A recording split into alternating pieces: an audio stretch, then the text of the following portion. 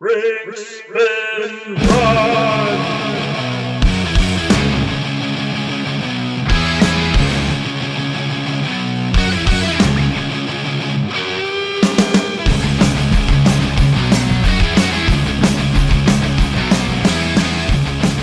We're live. Welcome to Sorry. Welcome to Drink Spin Run, the the talk show where Adam interrupts his co-host Don Stroud. That's me, my lovely co-host Adam Miskevich. And our special guest tonight is Mr. Raphael Chandler, game designer and novelist. I know that he wants to pimp his latest works, right? While he's the author of the novel Hex Communicated, he also recently released Astounding Antagonists. How can we get that now, Raphael? It is available on Amazon as a Kindle book and also in print. And for those of you who use Lulu, it's also available on Lulu. Excellent. Right. And Raphael's also a prolific game designer. I'm sure our listeners are aware of some of the stuff he's done, like the game Pandemonio, a lot of the old school stuff he's released, like the Tyrannic Tome, Slaughter Grid, and recently he's done a lot of work for Lamentations of the Flame Princess, including No Salvation for Witches, Obscene Serpent Religion, and I can't remember the name of, what's your Lost World thing that you're doing with them? World of the Lost. Oh, yeah, great. How could I forget that? Yeah, good job, Adam. Yeah. And Mike Evans was supposed to join us today, but he got a promotion at work, so he's probably really busy doing stuff for that. I know he's also got to work early, so maybe he'll join us later, and that would be exciting. If not, Mike, congratulations. Hope this means great things for you, man. So let's get this show started. Raphael, what are you drinking? Got something called Hell's Bell with an E on the end. It's got a picture of a pretty girl. Her hair looks like it might be fire. Apparently this is a Belgian-style ale. This Belgian-style ale is brewed locally, right down the street from where I live. 7% by volume, so that's nice. Nice. Yeah, but I actually haven't tasted it yet. One of the guys brought it over for game night the other night, and I didn't drink any, so... At first sip, what do we got? Is it? I like it. I'm really picky about Belgians in general. Like, there's so many of them I feel like way too hoppy. You know, it's just, I don't know why they get so sweet and weird, like all that Hoegaarden-y stuff. It's just not, I don't know, I'm not too keen on all that. That having been said, one of my favorite beers that's brewed in this country is a Belgian wheat. It's the Brasserie Blonde from ABC down the road, Don. You know what I'm talking about. Oh, yeah. Yeah. So, that stuff's amazing. Don, what are you drinking? I'm drinking Founder's Dirty Bastard, because it's all I had in my fridge. Not that I'm complaining. Yeah. Because it's a fine Scotch ale. And you can make a mean cheddar ale soup with it, too. Can you? I don't know. Did you catch thing that Harley Stroh posted on our last episode about the drinking game, the DSR drinking game? No. Well, I did not at all. You should actually go look for that. You're supposed to take a drink. One of anytime like the stuff that we mention a lot shows up. One of those things being Founders. So Founders came up. So here we go. Nice. All right. I was going to make one where every time someone said Doug Kovacs, we would have to drink. That's another one. Yeah, that's on there. Okay, so here we go. Because that's on Harley's list too. It's basically any of our Waldos. You know, whenever any one of those pops up, someone's got a drink. So. What are you drinking, Adam? Well, let me tell you, I am drinking from Tri-City Brewing in Bay City, Michigan, Hell's Half Mile German-style Helles Lager. It's pretty good. It is very Germany, you know, very Germany, Germanish, you know, Germanic, yes. It's got that, it's a Helles for sure. I don't know. Yeah, hell yes, it's a Helles. They could not hire me for marketing. It would be bad. But it's good. I like it. Got nothing else. I've never had anything from Tri-City Brewing before, but I saw it on the shelf. Figured it's more Michigan beer. I should give it a shot. Don? Nice. Yeah, I've never even heard of that. But I grew up close to Bay City. We would skip school and go down there to the mall and buy like heavy metal cassette tapes. That's a great thing to do. I'm very proud of you for having done that. Why are we so low energy today? What's going on? I didn't have to work today, so I'm kind of like out of sorts. And there's horrible lag coming from your end, which may be part of it too. It's the All right, the temperatures, I bet. Right, because the internet has frozen, and it's moving slower, right? Isn't that's how it works? Yeah. Are you in the north, Raphael? Are you experiencing these negative temperatures we are in Michigan? I'm in North Carolina. We're actually going to get as much as a quarter inch of snow, so we've pretty much battened down the hatches and sent up signal flares. That shuts you guys down in the south, right? I smashed the dining room table up for kindling. We're going Donner Party first thing in the morning, so It's old Donner Party. It's just good that that's on the table. I mean, so everybody knows what to expect. You know, the young and the weak die first, and so the strong and the healthy can rebuild. Right? I mean, that's how it goes, right? That's how we You do know, it in North on the Carolina. topic of cannibalism, that's totally popping up in the Metal Gods game these days because I've been running. I started running Daniel Bishop's the Arwich Grinder. I've been running that, which is introduced a lot of like crazy hill cannibalism to the Metal Gods group. And I just saw Ravenous for the first time. I'd never seen Ravenous. Wow. Which was, that was weird that I hadn't seen. I didn't know it was that old. It's got all those 90s guys in it. Like all of the guys from the 90s are in that movie. It's weird. Yeah. I haven't seen it yet, but it's on my list. Isn't it? Okay, all right. So I thought I was slacking not seeing it, so it's good to know you're slacking more than I am. It's on Netflix now, right? It is, yeah. All right. Speaking of Netflix, Adam, I'm bouncing it back to you. What are you spinning? I don't know what that has to do with Netflix at all, but so I have nothing new. Like, I've discovered no awesome new music in the last couple of weeks. But I did spend basically a whole weekend, not this last weekend, but the weekend before, when I went to Marmalade Dog Convention in Kalamazoo. All I was listening to all weekend was old school ska, like first wave ska, and, well, I guess a little bit of second wave ska, but first wave ska, like the Clarendonians and Toots and the Maytals, and the Wu-Tang Clan. And I don't know where all this came from. It's got to be a Kalamazoo thing for me, because Kalamazoo was, like, in my brain. That's where, I got into the Wu-Tang, actually, it's not, but this, where the most Wu-Tang Clan listening happened in my life, and as the most ska listening in my life as well. So it must be like that thing, once I'm driving down the highway, and I'm getting about to 94, it's like, oh, well, it must be time to listen to the Wu-Tang Clan. Oh, it must be time to put the specials on. Who knew? But it irritated all the people who were driving around with me, which I guess just amounted to Andrew Moss. But good stuff if you're not familiar. Toots and the Maytals is amazing, amazing music. No, nobody knows. I'm on board with that. They did one of my most favorite songs ever, "Pressure Drop," and they did it well. Yeah. I have a bunch of their CDs. Oh, good for you. Yeah. Funky Kingston is my shit right there. That's my jam. I could say a lot about that, but instead I'm going to skip on to Raphael. What are you spinning? Lately, a lot of death metal. Been listening to Inanimate Existence. They have a new album, the Neverending Cycle of Atonement. And then there's another band, Beyond Creation. They put out an album a couple years ago called The Aura, but they have a new one out, Earthborn Evolution.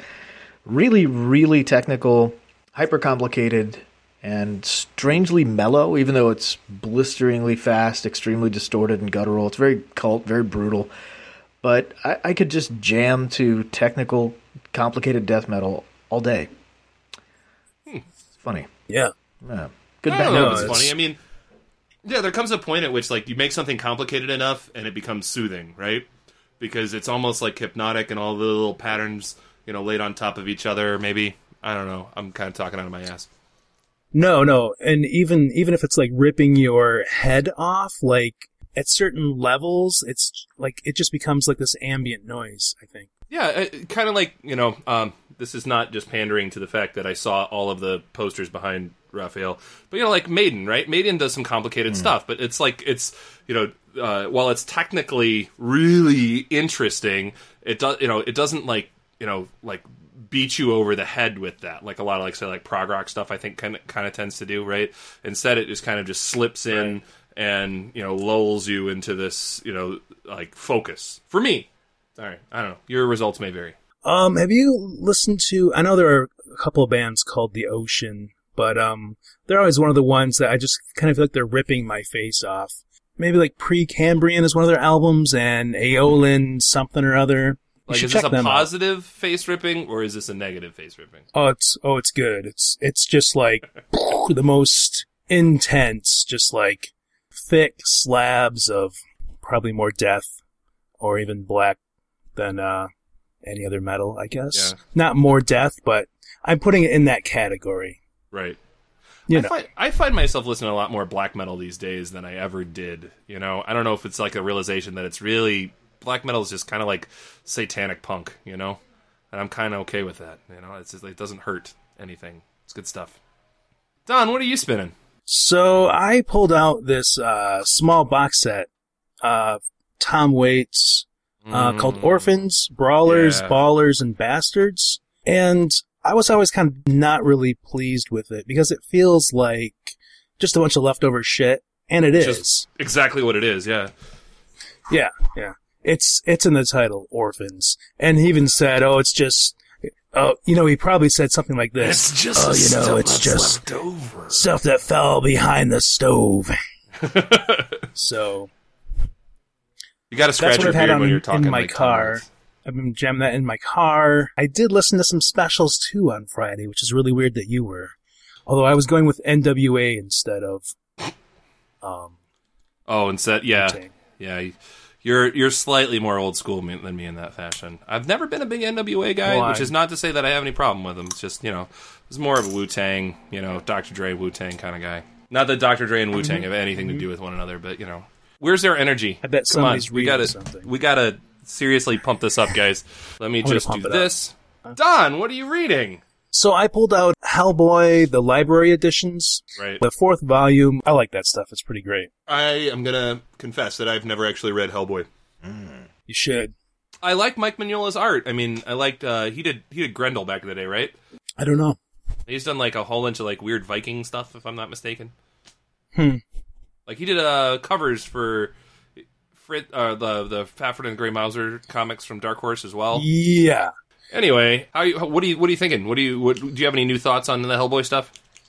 I think you should totally read it because it might hit you right. It hits me right in a certain spot, especially. Is it like just behind the anus? Is that where it gets you? Whoa. I was thinking more by the heart. Oh, no, but that I one. just read, I think it's called The Crooked Man, which is totally riffing off Manly Wade Wellman story. It's got, it's in the South. There's like witches, the devil, a kindly old, wandering spinster type guy, and then Hellboy. I mean, it seems, I think you'd like it. Were I to start at any point with Hellboy, where would you think the best place to start? Because it could be in the beginning, but I know a lot of folks, they don't really hit their stride till like later or something like that. No, you could start with the first volume. I mean, these are super fat. If you need to jump in here, Raphael, you can. Yeah, I feel like the Hellboy stories are great because they're self-contained, so you can really jump in and out of the graphic novel and be done with it, and then move on to another one. What was the Wolves of Christ? It's been decades. The Wolves of St. Augustine, or Yeah. Wolves of those, Saint.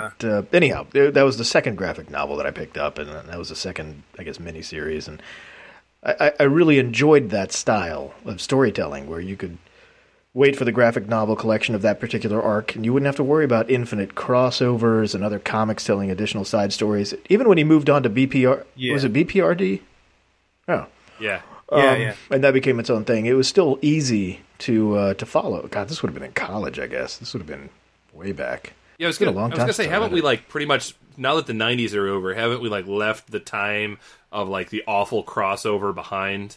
I mean, I know that no. Marvel still does that every once in a while, and Yeah. like every 2-3 years, DC's got to flush their universe down the toilet and rebuild it. But they did. But, they just did Darkest Night, and then they followed that up with oh Christ, I can't remember now.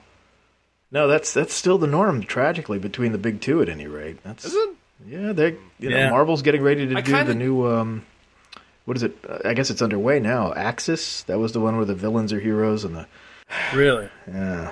I don't know, man. I've not been paying attention to comics for quite some time. I but, I wish that I still had I- the time and the money, but the money's the killer for me. until there's an app that until there's a way I can really read the same amount of, this is kind of a ridiculous way I shouldn't think of it in terms of how much it costs, but honestly, it is expensive to read a comic book. It does get expensive, yeah. The thing that was the nail in the coffin for me, I'm more of a DC guy these days anyway than Marvel, and it's because I was an X-Books guy back in the day, and because I was an X-Books guy, I just really got tired of the crapping on stuff. I mean, once Grant Morrison left New X-Men, my interest waned. And then it got all like hyper 90s again, and I was like, I'm done. Throwing up my hands. Let's go see what DC has going on. And it was about that time that I absolutely I guess before that I'd fallen in love with Green Arrow, because Green Arrow was badass. Then the New 52 Green Arrow, just, nope, sorry, way too much like that TV show, it's not actually Green Arrow. It's just Green Arrow flavored stuff, like Iron Age 90s badassery, which no thanks.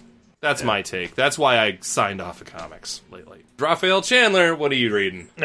Let's see, I guess two things of interest. The first one is Perfidia. I don't know if you guys ever read James Ellroy. He's a crime writer, writes these crime novels. Mm-hmm. A couple of them have been made into movies. There was L.A. Confidential and Black Dahlia. And I've never read any of his stuff, but I am familiar with the writer. The veteran in the neighborhood that my wife and I, try to help out with, like taking him to the VA and stuff like that. He's a big fan, so great. I hear frequently about it. It's relentlessly horrific stuff. It is probably among the most nightmarish fiction I think I've ever read. And it's also interesting because his voice tends to evolve over time. In the beginning, the books that he wrote in the early 80s read like conventional mystery novels. Stories about cops chasing serial killers, written in a pretty ordinary style. That is to say, if you sat down and read it, you'd say, yeah, this is the English language. But what got interesting is that over time, he became very terse, and his style has been described as telegraphic. It reads like a telegram. It's very short and punchy and direct, almost to the point where it is difficult for someone just getting into his work to really understand what the hell is happening in his later novels. I've had people, and I've tried to loan them books, and they say, this isn't fiction. I don't know what the hell this is. This is some kind of weird poetry. It doesn't make sense. None of the words on this page make sense to me. But if you immerse yourself into it gradually, beginning with his earlier works and reading them chronologically, it flows perfectly naturally. And right now I'm reading one that's among his finest, and it's the latest in a long series. It's just really good. His work is fascinating because he tends to write not only about cops and serial killers, but the assassination of JFK, the life of Martin Luther King, and the characters who were involved with the assassinations of both men, and the horrible things that were going on in Vietnam, and the drug trade. It's a very contemporary American history meshed with really unpleasant fiction, and it's terrific for that. So I'm very happy that he's released a new novel. And I'm also doing a great deal of research into the Incas, my ancestors. And I've been reading a number of textbooks and nonfiction accounts of their lives. And there's one tidbit that I found really interesting. There were these people, I'm going to pronounce this incorrectly, the Chinchorros, and they were in Peru and what is modern-day Chile, and they had a practice of mummification that predates what the Egyptians did by thousands of years. And what was really wild was the way they did it. They would begin by, obviously, cutting off all of your skin and getting rid of whatever they didn't need, the guts, the brains, the bowels, just put it in that trash can over there, Jim. And then they would stuff you full of whatever they had on hand, clay, feathers, twigs, reeds, candy canes left over from Christmas, whatever they had, they would just shove it in your carcass. And then they would smoke you like a barbecue. They would put you on a pallet, light a fire, and smoke you out. Dry you. And then once you were nice and dried out, they would pack some clay to fill in whatever crevices remained, and then put the skin back on, stitch it up so you look perfectly natural, good as new. But they would dispose of your face. They didn't need that anymore. And they would pack clay all over your skull and sort of shape it so it kind of looked like you, but not really. And then they'd get some cat hair or whatever they had on hand, and that would be your hair. They'd put that on your scalp and let the clay dry. And then they would keep you around for quite a while, and there are numerous theories. Was it because this was a way to ease the passage? Because I think that if I died, it would certainly help my loved ones deal with the loss by unzipping me, stuffing me full of clay and feathers, and zipping me back up with a clay face. I mean, I think that's pretty reasonable. We all know that would help. Or the other possibility is that this was an opportunity for some kind of ancestor worship, right? But what's interesting about it is that among the Egyptians, this ancestor worship took the place of the deceased elites, right? The dead pharaoh went to be with the gods. Right. Not the normal people. But among the chinchorros, it was everybody. It was egalitarian. Anybody who died could be subjected to this treatment. It wasn't just for the leaders, it was for anyone. And I find that fascinating. And having a large number of these mummies like survived relatively intact, I mean, to the modern age? Several hundred. Yeah, and I mean, the kicker is that that's a remarkable amount. It is. It's absolutely glorious because Egyptian civilization began around 3000 BC. These mummies in modern-day Peru and Chile date back to 7000 BC, 4,000 years before Egypt's civilization began, let alone before they had perfected their own take on the mummification procedure. So it is absolutely wonderful reading about this and learning about how the process was handled. That's been a lot of fun. That's neat. That is really cool. I know in the 90s I fell down that particular rabbit hole because not for reasons of studying my own ancestors, because Polish people don't mummify anybody ever. They've not been around that long. But I think it was a World of Darkness game that had me like going off in that direction, trying to lend authenticity to a thing back in the 90s like you did, Yeah. But absolutely fascinating stuff. Like absolutely I'm with you, man. Yeah. What are you reading, Adam? I'm not reading anything new. No? I'm not. I'm still working on Warlock of the Witch World. That's kind of like, that's the light daytime reading, and The King in Yellow when I have the energy, Yeah. Because that can take a bit out of you. I'm more than, I was halfway done last time we talked. I haven't made that much more progress because I've gotten into stuff that's a little bit more taxing. The first half of that book is really, it moves swiftly. It hits its punches, pretty wisely, and then it does kind of slow down after the middle, and it starts putting in denser chunks of material that you have to digest differently than the beginning. And I clearly don't know what's waiting for me at the end, but it's gotten slightly more difficult reading. So I will admit to choosing in my off time to instead focus a little bit more reading on gaming related stuff. So there's that. There's gaming related stuff because there's been a lot of cool stuff that's been, hitting the table lately. That's the actual table reading though, so that's not that important to this conversation. So I got nothing new for you, man. I got nothing. Right. Yeah. So Raphael, you mentioned that you were just running a game the other night. What are you running these days? A little bit of everything. The other night was Lamentations of the Flame Princess. It was actually the final playtest for a hex crawl and adventure that I'd written called The World of the Lost, which is set in Africa in the early 1600s on this mythical plateau where time has been forgotten and dinosaurs and other megafauna still thrive. And it was the final playtest with my gaming group, which is a pretty long-running group. We've been gaming together since about 2001. 2001. Well, that's a long time, yeah. Yeah, quite a long run, a good run. So yeah, we got together and played some Lamentations. Nobody died, so I don't know how I feel about that emotionally, but it was still a fun session. It was a really good session. Shit got dealt with. How often do you get to play? It varies because we get together a lot, but lately, by lately I mean the past 3 to 6 years, a lot of our activities are either related to getting the families together so the kids can play and the wives can talk, because we're all friends with one another's wives and kids. Our kids play together, the wives all go out and hang out, and we often have a game night may well be a session of Rock Band on the Xbox 360 where everybody brings their wife over and we all just drink and play Rock Band for a few hours. So getting together to game, it depends. Actually, sometimes it's board game night. So there's, on the other hand, if we get a campaign going, we can play the same game fairly often until we've exhausted the narrative and closed up some loop of story and then move on to the next thing, whatever that might be. So it's pretty chaotic, but I like it that way. I do miss the old days. There was a time, college, when I could play every single evening for weeks at a time and really just explore a dungeon, a mega dungeon, in its entirety, or level characters up from 1 to 30 and then they ascend to godhood or whatever nonsense it was at the time. But yeah, at 40 years old, that's just not possible for me. It just doesn't work that way for me anymore with everything else in my life.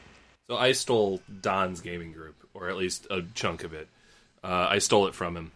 And now these guys he's been playing with for about that kind of length of time, they're my players now, damn it. And I'm joking, of course, because they still play with Don as well. But like you can have those guys. Oh, that's who he's talking about. And it's not just, it's for me, I'm playing more now than I did when I was in college and I was playing, every week, Now I'm playing 3 or 4 times every week. You've been there for part of it, Raphael. You've seen some of it. Don has too. He's been along for some of the ride. But just the pace at which, I'm gaming now is really weird. I did not expect it to accelerate as quickly as it has. But that's gaming online for you. Do you only? I mean, I know I've gamed with you over the internet, Raphael. Do you mostly game live, or do you still get some online stuff as well? Well, I was earlier talking about my regular gaming group of people that I meet in Meet Space, but yeah, I game online all the time. Mm-hmm. I love it. I do. I do. I've run a lot of games, and I played in a lot of other people's games. Really fond of Hot War. This game came out a few years ago. It really works well for hangout gaming. It's about espionage and spies during the Cold War, but with a very heavy supernatural element to it, a very weird war sensibility to it. Played a lot of Call of Cthulhu. Play tested a little bit, I guess, of the 7th edition back in the day last year when they were gearing up for the release. A lot of random OSR stuff. A lot of story games. Played a lot of story games like Fiasco, Endurance, and trying to think of a lot of Apocalypse World stuff, right? A lot of the Asterisk World games. So huge online gaming scene, and I love it. I love everything about it. I love the fact that at any given time you can just say, anybody up for something? Yeah. Well, you actually wrote a game. I forgot about that until just now. I know you wrote ViewScream to be played, like via setup like this. Yeah, that was actually the goal, was to create a game that really wouldn't work at a table. It would have to be played. It would have to be played via Hangout or Skype or some other video chat program, because the characters in the game are members of a ship's crew that are stranded all over the spaceship, or in some cases, 2 different spaceships that have collided, or a spaceship and a space station. But everybody is yelling into a view screen like characters on Star Trek, demanding engineering, help me out. I'm losing. The warp core is about to go into overdrive or whatever. Right. You're yelling at medical. I've got this virus. I've got these lesions and sores all over my skin. I'm dying. Can you create some sort of synthetic protein and upload it to the mainframe so I can download it and inject myself or what have you? So you have to, because you are in essence LARPing, be playing the game through a video screen, and it works really well. It's probably my favorite experience via Hangouts, just because it's very light, very easy to run. I'm very happy with the way it turned out. And I've found that a lot of people have uploaded the footage to YouTube of sessions that they've played. That's really fun to watch. Yeah, so that's kind of a fun game. I had forgotten about that too, actually. It's funny you said that. I was like, oh yeah, son of a bitch. I forgot about this game I wrote. That's exactly what we're talking about. Oh, yeah. Yes. Yeah. That is one of those games I've never had a chance to play it, but I very much would like to. So, Don, we should add that to our list of games to make people watch us play on this whole podcast thing. Don, do you have anything new you're running, or anything? What are you running? No, I'm not. I'm not running anything. Although I'm thinking about, I think I mentioned it last time, getting together my kids and my friend Sean's kids, who range from 10 to 16, and running 5e for them and us, and maybe even the wives. I don't think you have mentioned that. That would be interesting. Oh, really? No. Yeah. Well, that's new to me. So yeah, he's got 2 teenage girls, and then my son is 14 now. Mm-hmm. So yeah, and we had this long talk, my son and I, because he's quite picky about who he games with. I'm like, you know what? When you're my age, you know there's no such thing as a perfect group. There are groups, and you just have to play, man. You have to make them perfect, damn it. Right. Have the perfect experience with that group, Yeah. which isn't going to exist, but still, Right. enjoy it, damn it. Right. What about you? You mentioned, I know you just ran Axe over the weekend. Yeah, I did. Yeah, we had Iron Coast Axe last night, Sunday night. That was fun. I don't know how this keeps happening. We keep getting new players in that group. And like Don, you're the only person who's actually left that group, so the table keeps. Well, that's not true. Oh no, I'm still there. No, you're not. You're not there anymore. You're gone. No, sorry. no, I am. You're out. No. No, I'm sorry. I forgot about Scott, who also he moved away and blah blah blah. But anyway, it's getting to the point where I know I mentioned this. I've mentioned this the last couple of sessions. Like, oh, we're getting into the domain game part of it. Like, we're at the domain game. Like, they're skipping ahead several months and just doing, like, oh, we're raising troops, and in the summer we're going to attack the next barony over.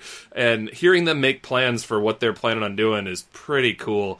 Because they forget that I'm there. They just start talking about, like, oh, we're going to go raise an army and we're going to go fight these guys. Like, yeah, that's going to work. Have fun, guys. So that's something that's been a lot of fun for me. But what I do want to say that is new, or it's not really new, at Marmalade Dog Convention in Kalamazoo, I ran 2 sessions of DCC, but rather than running any prepared materials, I just kind of did like improvised settings. Or sessions where we just kind of like sat down, and I had like an idea of where we were starting, and then I just let them take it wherever they were going to go, and it was a blast. Some cases I had folks who were completely new to the system, completely new to some cases old school gaming in general, and I don't really do it like a lot of old school stuff in this sort of environment, because nobody had characters at the outset. You're like, okay, well, here's an index card, and we're going to write stuff down that's important. And, so it was only vaguely DCC in that, it didn't like follow the rules. It followed the rules that I wanted to follow, which was a lot more fun for everybody at the table. And it, as far as con experiences go, it was an absolute blast. I got to game with Pete Schwab both nights, which was both every night. Yeah, good job, Adam. But both nights, which was good. Especially because he's the guy who sent us the letter. That's our next episode. Yeah. Yeah. And I recorded an interview with him because he's the first person I've ever seen wearing a DSR t-shirt who's not me or my wife. So, nice. Yeah. So, you've got the files for that, I think, Don, the interview I did with him. It was a great convention. It was really cool. I kind of used this idea that Doug and I have been experimenting with of like emergent characters where you only get stats when you need them. So like instead of like rolling 3d6 at the start and being like, what kind of character can I make with this? You're like, okay, I'm a fucking wizard. That means when I'm rolling intelligence, I get to reroll if it sucks, and I want to put that stat somewhere else. So it's just been and there will probably be a post from me on my blog about this really soon. But it's a different way of looking at games for me like this. That's been a lot more fun, and it's a lot more. It's kind of more story gamey, but than straight up OSR stuff. But I'm happy with that. I don't really care. I'm happy to erase that line, blur it at least a little bit. Other than that, my other games are still going strong and having a good time. Metal Gods has been involving lots of weird cannibalism. Boulder Bears. I ran the Lair of the Feathered or Sleeping Place of the Feathered Swine by Logan Knight recently with that group, which I kind of reskinned to make it not so obvious what I was running, and that was a blast. Nice. Pretty sure that's about all that's going on with me gaming wise. So yeah, I've been having a lot of fun lately.